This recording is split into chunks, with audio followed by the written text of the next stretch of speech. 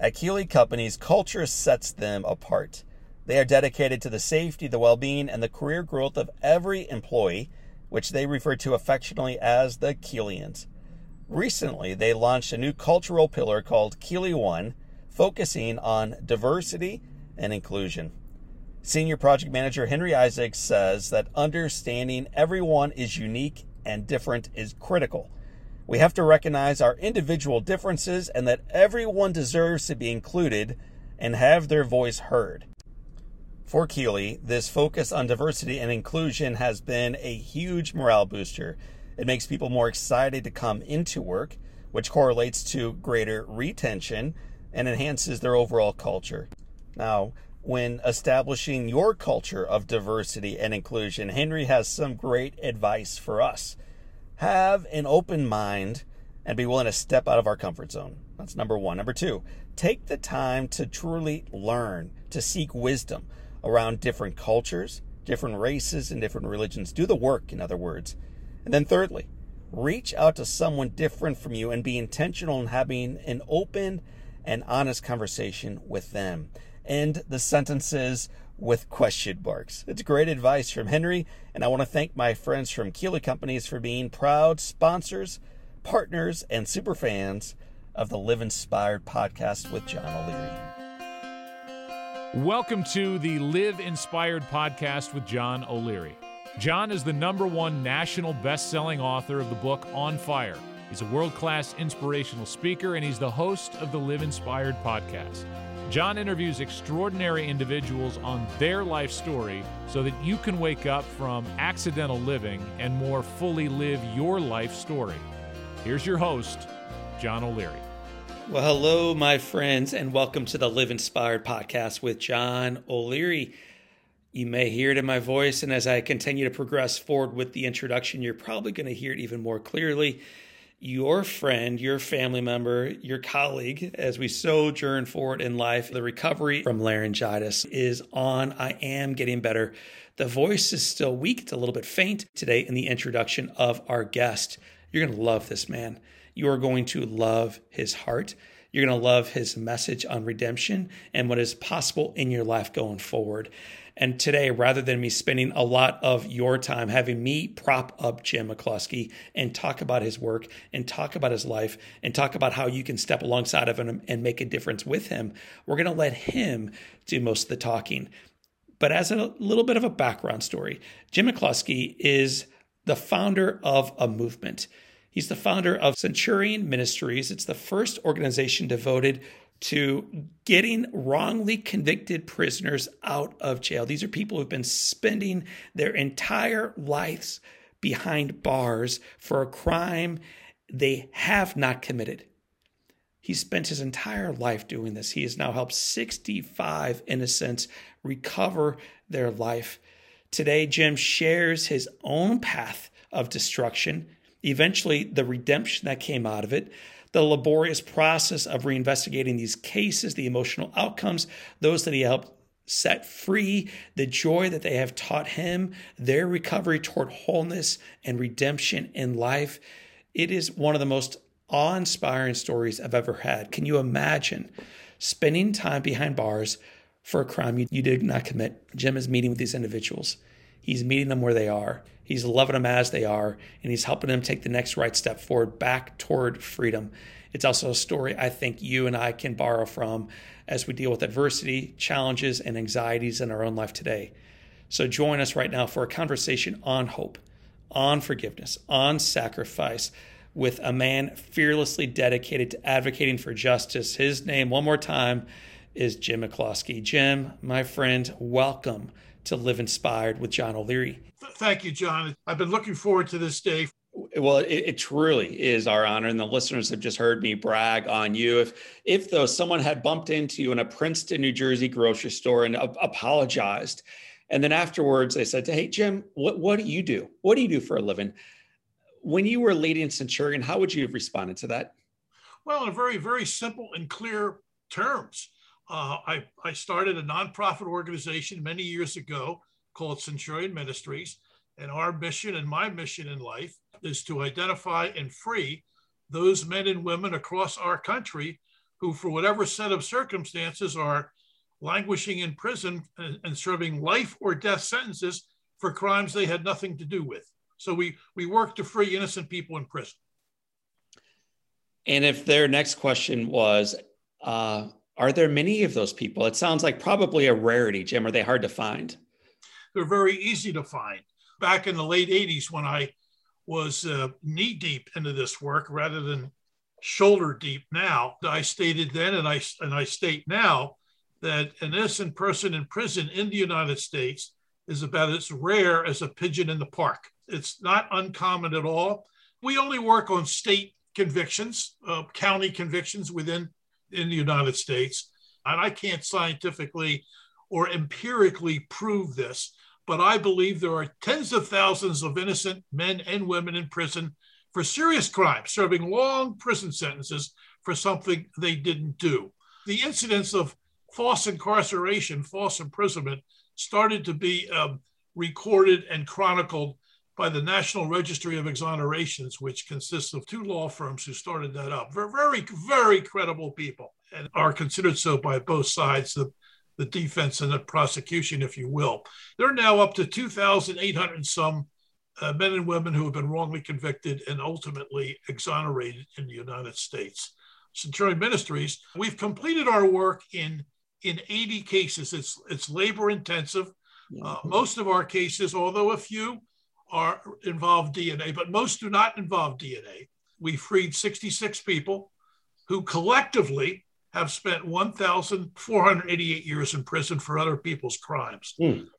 So the reason why I feel today like I'm on a podcast with a friend is I've read your book. I know the memoir. I've heard the interviews with John Grisham and a few of the others who have brought you on, which means I also know not only the profound work you do and the opportunity to do it even more so going forward, Jim, but also the story that led to it. So we're not going to spend a ton of time taking a walk down memory lane, but I think it informs not only your journey, but also for the rest of our listeners, myself included, what could be possible in our lives, that our past does not have to define our ability to influence life beyond our own going forward. So I'm going to back you way up. You're about 5 years of age. I think this story influences your character today. Your mother was diagnosed with polio. Would you just talk about being a little boy and witnessing this beautiful mother of yours enduring polio? Absolutely. And thank you for asking me about that. Yeah, I was 5 years old, living in the suburbs of Philadelphia, a place called Havertown. My 30-year-old mother in June of 1947 went to bed one night feeling fluish. She woke up the next morning and was paralyzed from the waist down. Polio virus had struck her like a thief in the night. This was a tremendous event that really changed our lives, our family's lives. Most people were scared to even be with our family because of this. But Mr. and Mrs. Boyd, who lived around the corner from us, they took me in until Dad was able to get everything organized to tend to and nurse Mother as she started to regain her life and adjust to this new disease.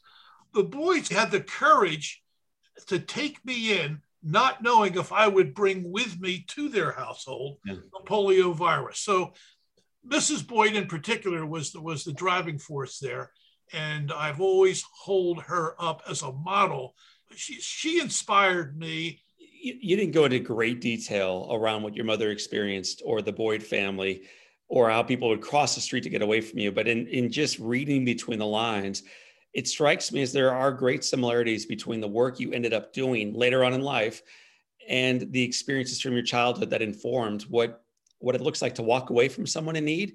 Also what it looks like to step forward and fight for someone in need. And your dad is not a perfect hero in anyone's story. And yet this man, this tough East Coast guy went nowhere. He stood and fought and loved your mother until the finish line.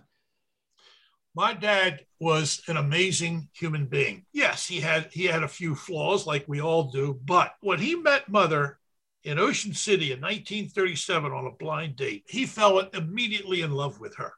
She was the love of his life. Through thick and thin, as the marriage vows stated, Dad stuck with Mom out of love and devotion and loyalty. He was never, ever going to leave her side and never did. Dad was a model for our family that whatever adversity hits you, you must respond to it and do it in a giving, positive, energy expending way. He was an unforgettable character, as was Mother, because the last thing in the world Mom wanted was for people to feel sorry for her. She had naturally a gregarious, affable, friendly, cheerful personality. We could spend an awful lot of time rehashing the memories from Mother and Father, your childhood. It sounds like you had quite an eventful time in high school and college. We could spend a lot of time talking about that. You started very successfully in business, but midstream in life, you decide to pivot away from business and move in toward pastoral ministry. What was the inflection point? What stirred you to recognize a call to move away from what many others would claim to be, hey, that's success, into a completely different life trajectory? I was raised in an evangelical Presbyterian church, and every Sunday through grade school, junior high, and high school, my brother and I would spend about 6 hours in church. And when I marched off to Bucknell University, I declared to my parents that I'm never darkening a church doorstep again. And I didn't until I returned to Philadelphia from Japan. I went to work. I got a great job with a management consulting firm. And if you would look at me from the outside, I guess you would consider that I was living a successful, well-paying life and material things. But I was doing well in the business world. Two things were percolating within me and at odds with each other. One was a disinterestedness in my business career started to overtake me and gnaw at me. I was losing my passion and zest for success and business ambition. At the same time, I joined a local Presbyterian church, and that was, if you will, a life-saving happenstance. And I began to see that the words of Christ really hit home when Jesus said that if you save your life, you will lose it. If you lose your life for my sake in the Gospels, you will find it. I thought that was speaking directly to me, because what I want to do with my life is something very different than what I'm doing now. And I felt a call to leave the business world and go into the ministry to become a church pastor and hopefully use that position to transform and touch people's lives in a real significant way. You and I were talking right before we began recording about some of the work that we do at Live Inspired. And part of that has led us to arenas and school auditoriums and boardrooms. And occasionally we've had the opportunity and the honor of going to speak with those in prison. And every single time, but in particular on the very first time, I get incredibly nervous before walking into a prison. You give them everything back, your idea, your cell phone, your keys, everything is left behind. They lock you in and you are among those who have already come before you. I'd like you to share the story of what it was like for you to walk in for the very first time. You're doing prison ministry. It's almost like you're interning as you go through. You're training to become a minister. What was that first experience like for you, Jim? Just like it was for you, scary. At the seminary in my second year, we have field education requirements. So I decided, well, rather than being assigned to a church or a hospital, I want to be a student chaplain at Trenton State Prison, which was, 20 minutes down the road from Princeton. I volunteered for that program. I was assigned to 2 cell blocks. I was dressed in all black with a white collar, looked just like a Catholic priest. My job was to go in these 2 cell blocks. It was what they called the Varoom Readjustment Unit, which was a special prison for those inmates who caused trouble in their other state correctional institutions. They were punished and sent to the place that I was assigned as a student chaplain. Now, I'm 37 years old at this point. I'm in my second year at the seminary. I'm a Vietnam veteran. I was not a wet behind the ears kid, but the night before my first day, I didn't get a wink of sleep. I was scared to death, couldn't eat. All kinds of paranoia went through my mind. And when I pulled up to the prison, I offered a prayer for courage and a spirit of calmness. And that was one of the prayers that was not fulfilled. But I went in there. And that first day, I was being escorted onto the tier. We got down to about the 6th or 7th cell. And that inmate just screamed and yelled at me. And I can't even tell you the words that he used to tell me to get the hell off this cell block. And he doesn't ever want to see me again. This is almost what I feared might happen. But over time, I got to know that inmate. And as it turned out, thought I was a Catholic priest. He was anti-Catholic, and that's what set him off. I got to know him, and we formed a very good relationship. But yeah, I was very nervous. But like anything else, you get used to it. Most of the 40 men on the 2 cell blocks were friendly. They wanted somebody to talk to. Right. I was there to be their friend, not to evangelize, to talk about anything they wanted to talk about. And boy, for those 3 hours, 2 afternoons a week, by the time it was time to go home, right? It was like going back to heaven from hell. I was exhausted. But boy, they asked some really good questions. It was a stimulating experience, a growing experience, and it gave me a whole new view of inmates and prisoners and what these folks are really like, which is one of the reasons I volunteered for this field education assignment. I've never been in a prison. I had no experience in any way, shape, or form with the criminal justice system, never even been in a courthouse, never asked to be on a jury, anything. And I said, what are these people? You know, I considered them all, obviously, to be guilty, that they belonged where they were, that if they're there, they must have been rightly convicted. I had no idea that there were possibly innocent people wrongly convicted in prison. Let's talk about one of those innocent people wrongly convicted.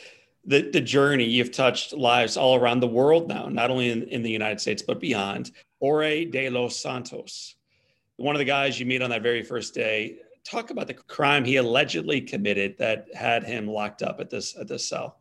Yeah, well, his name was Jorge de los Santos, nicknamed Chiefy, and he was raised in the very harsh public housing projects in Newark, New Jersey. He was basically a lifelong heroin addict. At that time, he was in his 5th year of a life sentence. He was convicted of a botched armed robbery of a used car lot. He was convicted based on an eyewitness who claimed that when he was driving by that used car lot at the time, he heard gunshots. He looked through his rear view mirror and saw Chiefy and another man who he knew flee the scene. So Chiefy was arrested and indicted based on that eyewitness account.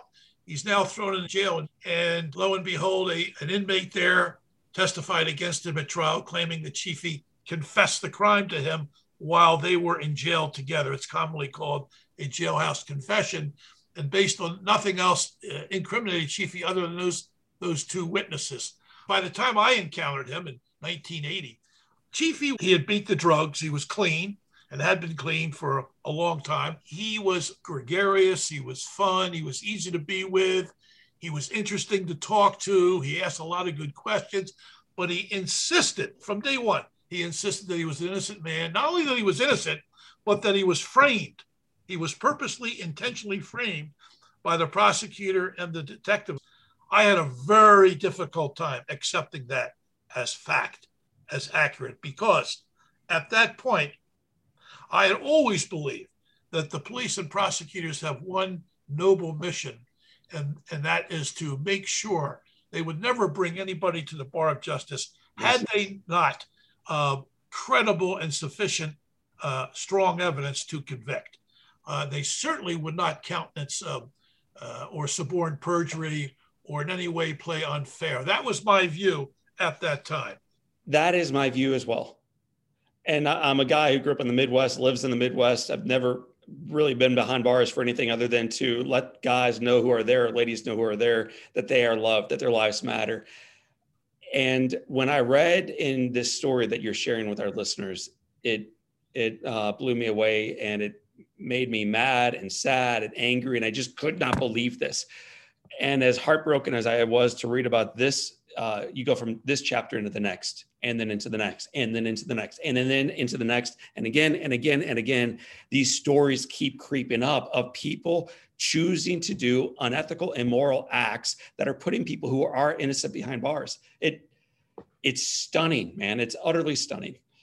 Well, it was stunning to me. And as I said, I was in a total state of disbelief initially, but over time, for the next 3 months, 2 afternoons a week, I couldn't wait to get to Chief Essel because he and I connected personally, and I was intrigued by his claims of innocence.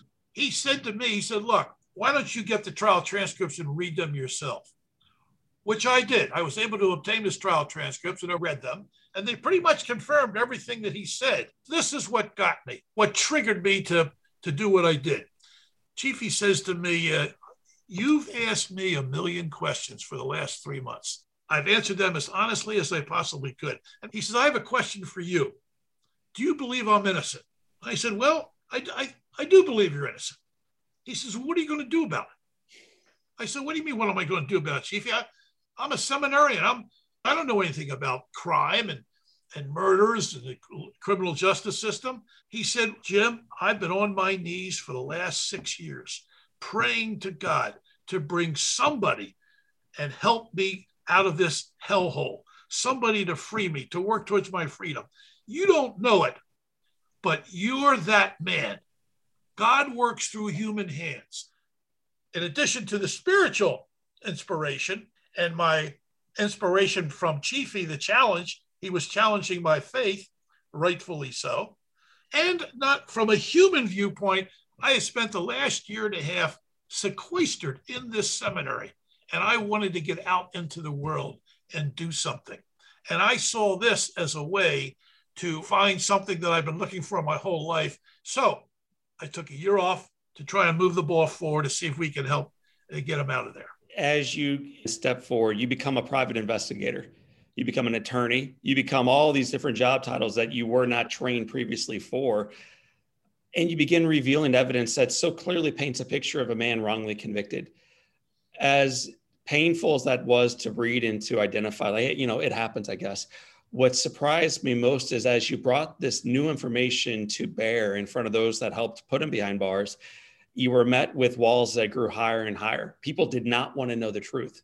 Can you just speak to that for a while? Because it seems if you knew that you did something that put someone behind bars, you'd be hopefully the first to say, man, we got to right this wrong. Well, knowing it and admitting it and conceding it are two different things. When I presented this new evidence to the trial prosecutor, I tried to explain to him that this wasn't your fault. You didn't know these things. And he got very angry and to get out of his office and never show up again. I believe that the reason he resisted me was because he knew it deep down inside. He knew that he had convicted an innocent man. And I asked Chief, I said, Chief, you were a drug addict. Why would they even bother to frame you for? He said, it's very simple, because the detective's job is to clear a case and the prosecutor's job is to convict. And I was an easy throwaway for both of them to increase their own record. We could spend an awful lot more time unpacking 2 years of work you'd put into this. On July 5th, 1983, almost 3 years after you first walked in and met him, talk about what it was like as he was released. Well, I got in those 3 years while working on his case. And by the way, I spent that full year, full-time working on his behalf. I returned to the seminary, continued to work for him, and graduated in the summer of '83, which was at the same time that we were able to free Mr. De Los Santos. I got a great lawyer, Paul Castellero, who still works with Centurion to this day. He's unbelievable. And Paul and I together worked on behalf of Chief ES. We have a number of other men and women across the United States in the intervening years. But Paul made a great presentation to a federal district judge. There was an evidentiary hearing. Paul put Kevin Kelly, the prosecutor, on the stand and just made it very clear that Kevin knew that his star witness had testified in prior instances and that his witness was lying, was committing perjury. And the federal judge ruled that Kevin Kelly, the prosecutor, knew that he suborned perjury and that the witness himself was a reprehensible character whose testimony at a casual reading was false. So it didn't take a brain surgeon to figure this out. If you had any experience in the criminal justice system and the knowledge of how things really go down and work. So Paul and I picked Chiefy up at Trenton State Prison. The conviction was thrown out. He was exonerated.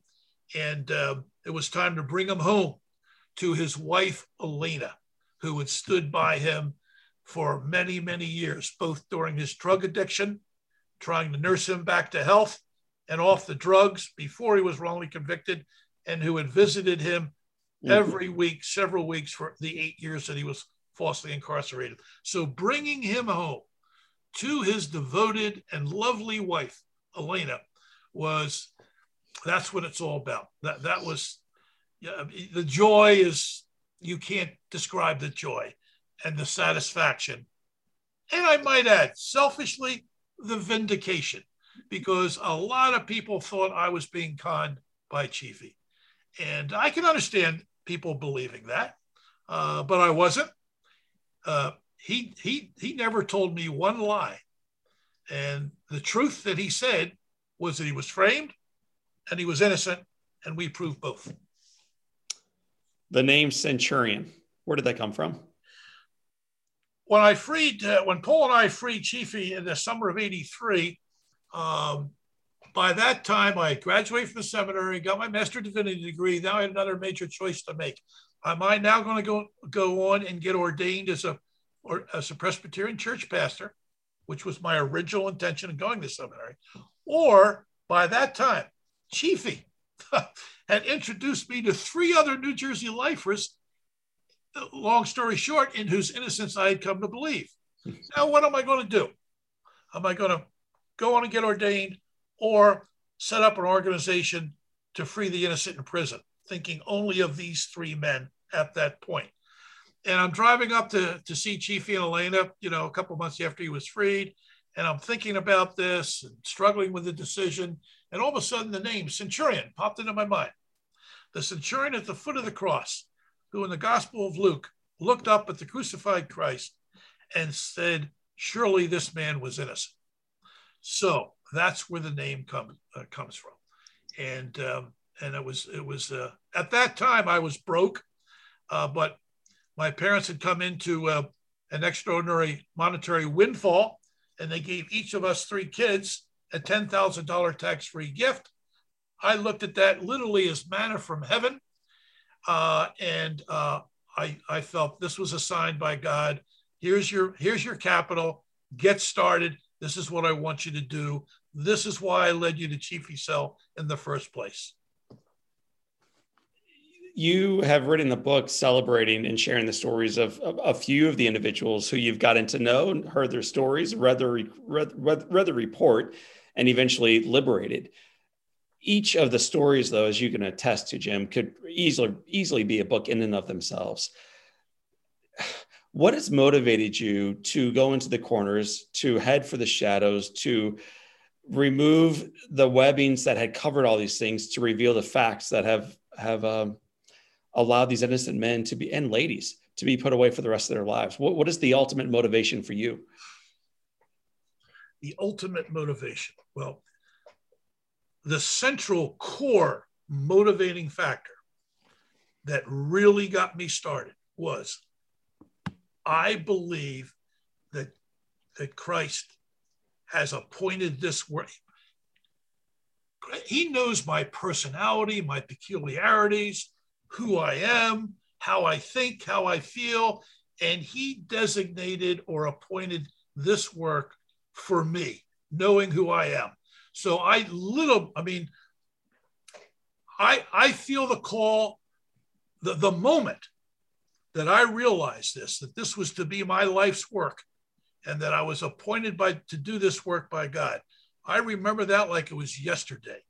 It's as clear as a bell as it is now. That's not to say that over the last 40 years, I haven't struggled with my faith. It's been a back and forth roller coaster ride because of a number of things that I've seen and witnessed in this criminal justice system, asking God, why, where are you? how do you exist, number one? And if you do, what is your role? What role or influence do you have in human affairs? I'm not seeing it on this hand, but on the other hand, I am seeing it because of the 66 people we freed. It's not easy. Once the conviction is secured, the system has a vice-like grip on that conviction. It's tough to get those hands off the conviction. And each of the 66 exonerations is it's a miracle in and of itself. That's right. But anyway, so that's been one. Secondly, this work, this mission, it gives me a tremendous sense of fulfillment and a belief that finally this is my destiny in life. This was what I meant to do. And when I don't know if I said it to you earlier, but I think I said it before we started this interview to you, that I read somewhere where we have two lives: the life that prepared us and the life that we live after we're prepared. My first 37 years of life, where I believe the Lord was preparing me to do this work. He was setting me up for circumstances that enabled me to follow him into this work. And then the life that I've lived was the last 40 years of actually doing the work. Secondly, by nature, having nothing to do with the spiritual part of things, by nature, I've always been, I have an adventuresome and an entrepreneurial spirit. And this is my very nature and what I love doing. I love going from zero, from scratch, and building something up, making something happen, achieving whatever it is to achieve against all odds. I'm basically a Don Quixote by nature. I'm a Don Quixote. And I do have a certain amount of idealism within me. And the spiritual calling and the human nature of myself and my past meld together in order to produce me doing this work. It's a natural fit. On your website, there are pictures of these men from various stages in their life, many of them older because they spent anywhere between 3 to 30 years behind bars wrongly. And in every one of those pictures, what amazed me most is the joy, Jim, this honest, childlike joy that all these guys who had spent, for some, the majority of their life in a dungeon, in a pit, who then were liberated and had the joy of life in them. Could you just speak to that for a moment? Because when I think about some of the missed flights, I'm trapped in a city for a night and in the hotel, give me a break. These men dealt with things that I can't fathom and you and I can't talk about. They've dealt with the worst behind bars, and now they're out and they're smiling, and it's a sincere smile. Talk about that. Well, first of all, and this is a general consensus and just talking about this very thing with a number of the people we freed over the years. And here's what they uniformly almost say, and that is this: the first 5-10 years, they're bitter, they're angry, they're full of hate. They just want to lash out at the world for wrongly convicting them. And the only thing that keeps them going is the truth of the matter, because they know, they don't believe the truth, they know the truth. And the truth is is that they didn't do it. And through all this bitterness, they finally, and they're maturing as individuals, they're suffering. And as the Apostle Paul rightly pointed out, character produces endurance, and suffering produces character, and character produces endurance. And so they also realize this bitterness I'm feeling is just eating me up. It's a cancer. It's harming and really hurting me, but nobody else. So they begin to slowly but surely let go of that anger and develop a different attitude, one of more openness, and focus on the positive, which is to get themselves out of this hellhole. And then they exert an effort. They write tons of letters to anybody out there who will listen to them to help free me. I didn't do this. They're very proactive in that way. And meanwhile, they're connecting with the outside community. Their family members are starting to come back because they're easier to be with. Yeah. And so once we free them, by the time we meet them, and by the time I meet them or my colleagues meet them in prison, when we're considering whether or not to work for them, they're impressive human beings. They've cleaned up their act. They're mature. They're intelligent.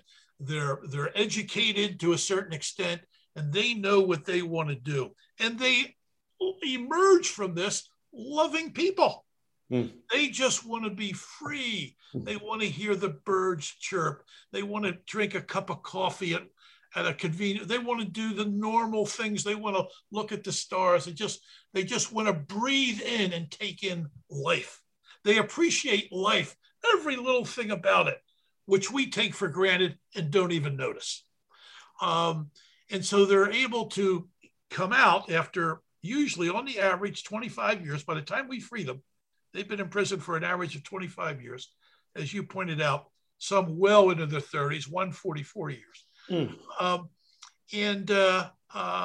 it's not easy. Don't get me wrong. It's not a piece of cake. It's not all peaches and cream. They all suffer from post-traumatic stress disorder, whether they recognize that or not. And it takes a couple of years for them to get their feet on the ground and see the world for the way it is.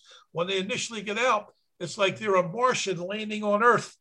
It's a surreal, it's not really real that they're out. The people they're dealing with, they don't really understand what I went through, I being the wrongly convicted. But then they drop in their feet touch the ground, and they begin to pick up their lives. Some quicker than others. Some almost right away. A few take a couple years, and they're able to do it. For our listeners thinking, gosh, I mean, it's an amazing story. It's so tragic this happens, but what can I really do about this? So can you give us some practical and pragmatic, actionable things that we could consider in our normal, ordinary lives, wherever we may find ourselves living today? Well, the main thing that I can think of at this point, and it's not for everybody, it's not, but have an open mind. First of all, don't think of prisoners or inmates, those incarcerated people, as bad, evil human beings. Throw away the key and don't even give them a second thought. Try, if that's your mentality, if that's your view, try and open your mind that's not the way most of them are. Now, of course, some of them are, of course. But, even if inmates have done what they're in prison for, that doesn't mean that they're incorrigible, that they're not capable of change and transformation. I've seen it time and time again with the guilty as well as the innocent.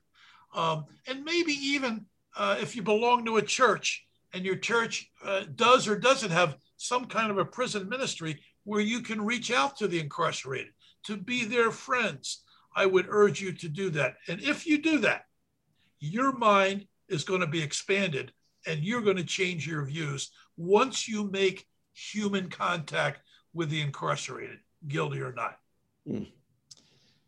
Final question, Jim, before we shift into the Live Inspired 7. Many of our listeners are not tuning in today from the confines of a prison. They're not behind bars. They're not locked away, but they feel as if their life is extraordinarily hard. They feel in many regards like somehow it's unfair relationally or financially or in a million other ways. What encouragement, you've been doing this ministry work now for decades. From those who have taught you well, what encouragement would you maybe offer to us who feel as if today we are prisoners?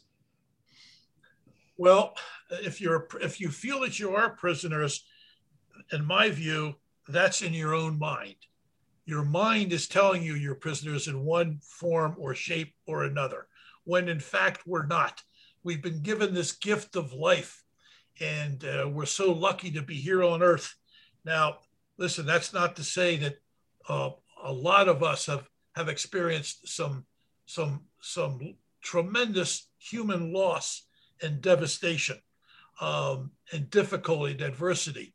But it's not the end of the road. You can always make the best of something that has really gone wrong in your life. And I lift up these falsely incarcerated people. I mean, my God, can you imagine what it's like to be in the dungeon, in the bowels of prison for decades for something you didn't do? And what could be worse except for a painful terminal disease or something of that nature? This is another form of a terminal disease. They've never lost their hope. Hope is what keeps them alive. And if we, in whatever we're facing in our own life, if we can somehow don't let that candle flicker out, that flickering candle go out, keep it going, because sooner rather than later, somehow, some way, you're going to be set free of whatever you feel is imprisoning you, no matter how long it takes, if you persist and patiently abide and keep it going. Well, man, you are you're not flickering out. You are a massive torch shining and reflecting quite a bit of light. Jim, we have 7 questions that we guide all of our authors, friends, overcomers, servants, and centurions through as we wrap up the podcast with it. So I'd like to guide you through these 7 questions. The first for Jim McCloskey is, Jim, what is the most influential or impactful book outside, of course, When the Truth Is All You Have by Jim McCloskey? Outside of that one, what is the most impactful book you've ever read? Well, I'd have to say I was a Vietnam veteran, and the book that really impressed me and has stuck with me is by Harold Moore, We Were Young, We Were Soldiers Once and Young, which is about a battle that he was a colonel in November of 1965 in the Il Trung Valley. And it was the first encounter between an American unit and a North Vietnamese. And he tells of that battle and the aftermath of that battle. I'll just never forget reading that, and I've read it several times. Thank you. What is one positive characteristic or one trait that you possessed as a kid that you wish you exhibited as brilliantly today? That I exhibited as a kid, but maybe you don't exhibit it quietly as brilliantly today. So what do you wish you had a little bit more of today that you did at one point have as a child? Well, I'm wondering if I could turn that around. The quality I wish I had as a child in school, in junior high, high school, and college was courage to stand against the group. Wow. I had that courage through my Sunday school faith, my seed of faith, my childlike seed of faith that I had in grade school. I lost when I went to junior high, and I allowed the values of my peers to become my values. I lost my identity. I lost the courage to be who I really wanted to be. And I did things that I knew were wrong, but I did them because the group, the peer pressure, was doing them. And that was through college, through my fraternity life at college. And I had a good time. Don't get me wrong. But on the other hand, when I left Bucknell University in 1964, I vowed that I am going to be my own man. And because I had lost that through my school years. I don't know if that answers your question, but that's what brilliant. That's what really bothered me when I think back on my younger years. Jim, if your home caught fire and your family, pets, those kinds of things are outside safe and you have an opportunity to run in and grab one item, what one physical thing would you come back outside with? The Bible. The Bible. I'd reach for that Bible and bring it out because that would sustain me spiritually, regardless of if I lost everything else. If you could sit on a bench on a gorgeous day and have a long conversation with anyone, living or deceased, who would you like to be visiting with? That's easy. It's a piece of cake. Abraham Lincoln, without a doubt. I admire that man so much, and I would love to have known him and to converse with him, to have dinner with him, or to sit on a bench and talk with him. We've got a picture of Abraham Lincoln hanging up here, and he's seated there looking very proudly at his young boy. It's a sweet picture that reminds me of, we look at these icons and we frequently forget how, in some regards, ordinary they are. And so, right. I'd love to listen into your conversation with Abraham Lincoln. What's the best advice that Lincoln or anyone else ever gave you? Well, I don't go on LinkedIn, so that wouldn't be it. But the best advice I had, I guess, as I think about it, would be from my father, my dad.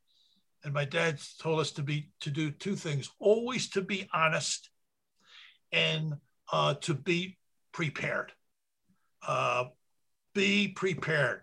Prepare yourself, whether it be homework in school, which I didn't do, or whether you're involved, whatever adult activity or endeavor you're involved in, be prepared to do it. Do the homework that's required prior to doing it. Jim, you hinted at the answer to this a moment ago and in a previous answer, but here it comes again. If you could go back in time and whisper some encouragement or advice into your 20-year-old self, what advice would you give yourself? Be your own man. Right on. Period.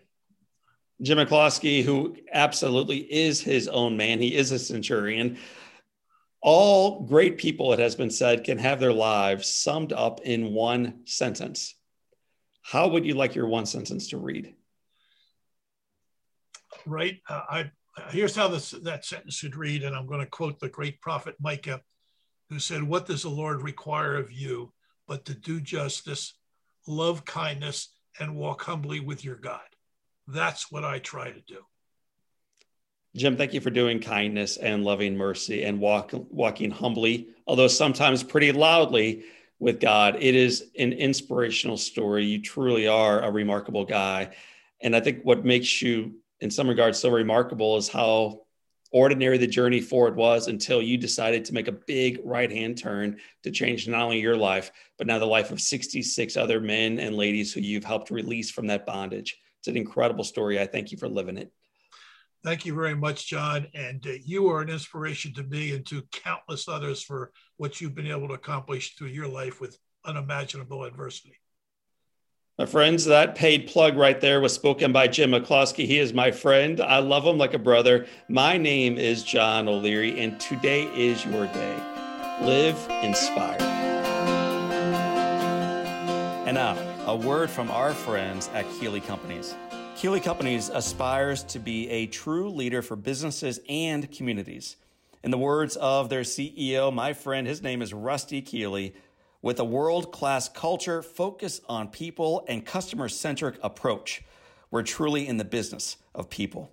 Check more out about Keeley Companies at KeeleyCompanies.com.